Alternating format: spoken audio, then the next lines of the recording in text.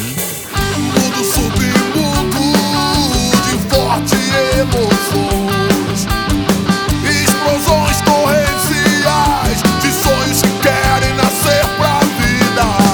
Cenário lindo do que se move em você.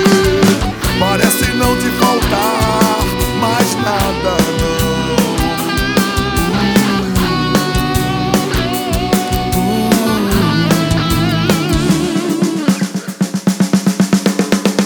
Tudo é tão lindo, tudo está tão perfeito. Teu emprego, tua família, e os teus filhos e os teus feitos. Compraste até uma camada de ozônio só pra você. Parece não te faltar mais nada, não.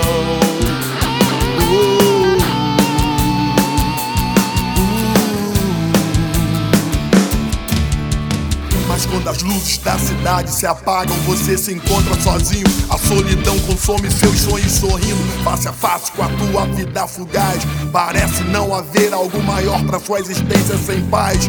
Num mundo de submundo, sem um porto seguro, ondas lhe afogam no naufrágio de desespero.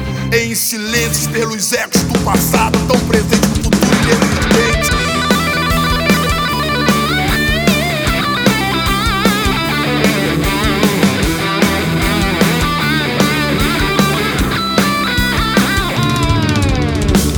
Quando as luzes da cidade se acendem, seus olhos vermelhos não mentem, não dormiu a noite inteira. Você caminha sonolento em meio a tanta gente, nem percebeu a data de validade do tempo. Sem lenço, sem documento, sem identidade, correndo a favor de qualquer vento. Sem eira nem beira, cabeça em movimento. Você precisa de Deus, você precisa de Cristo. Você precisa de Cristo. Só Ele é quem lhe pode libertar. Você precisa de Cristo. Você precisa de Cristo. Só Ele é quem pode te libertar. Você precisa de Cristo.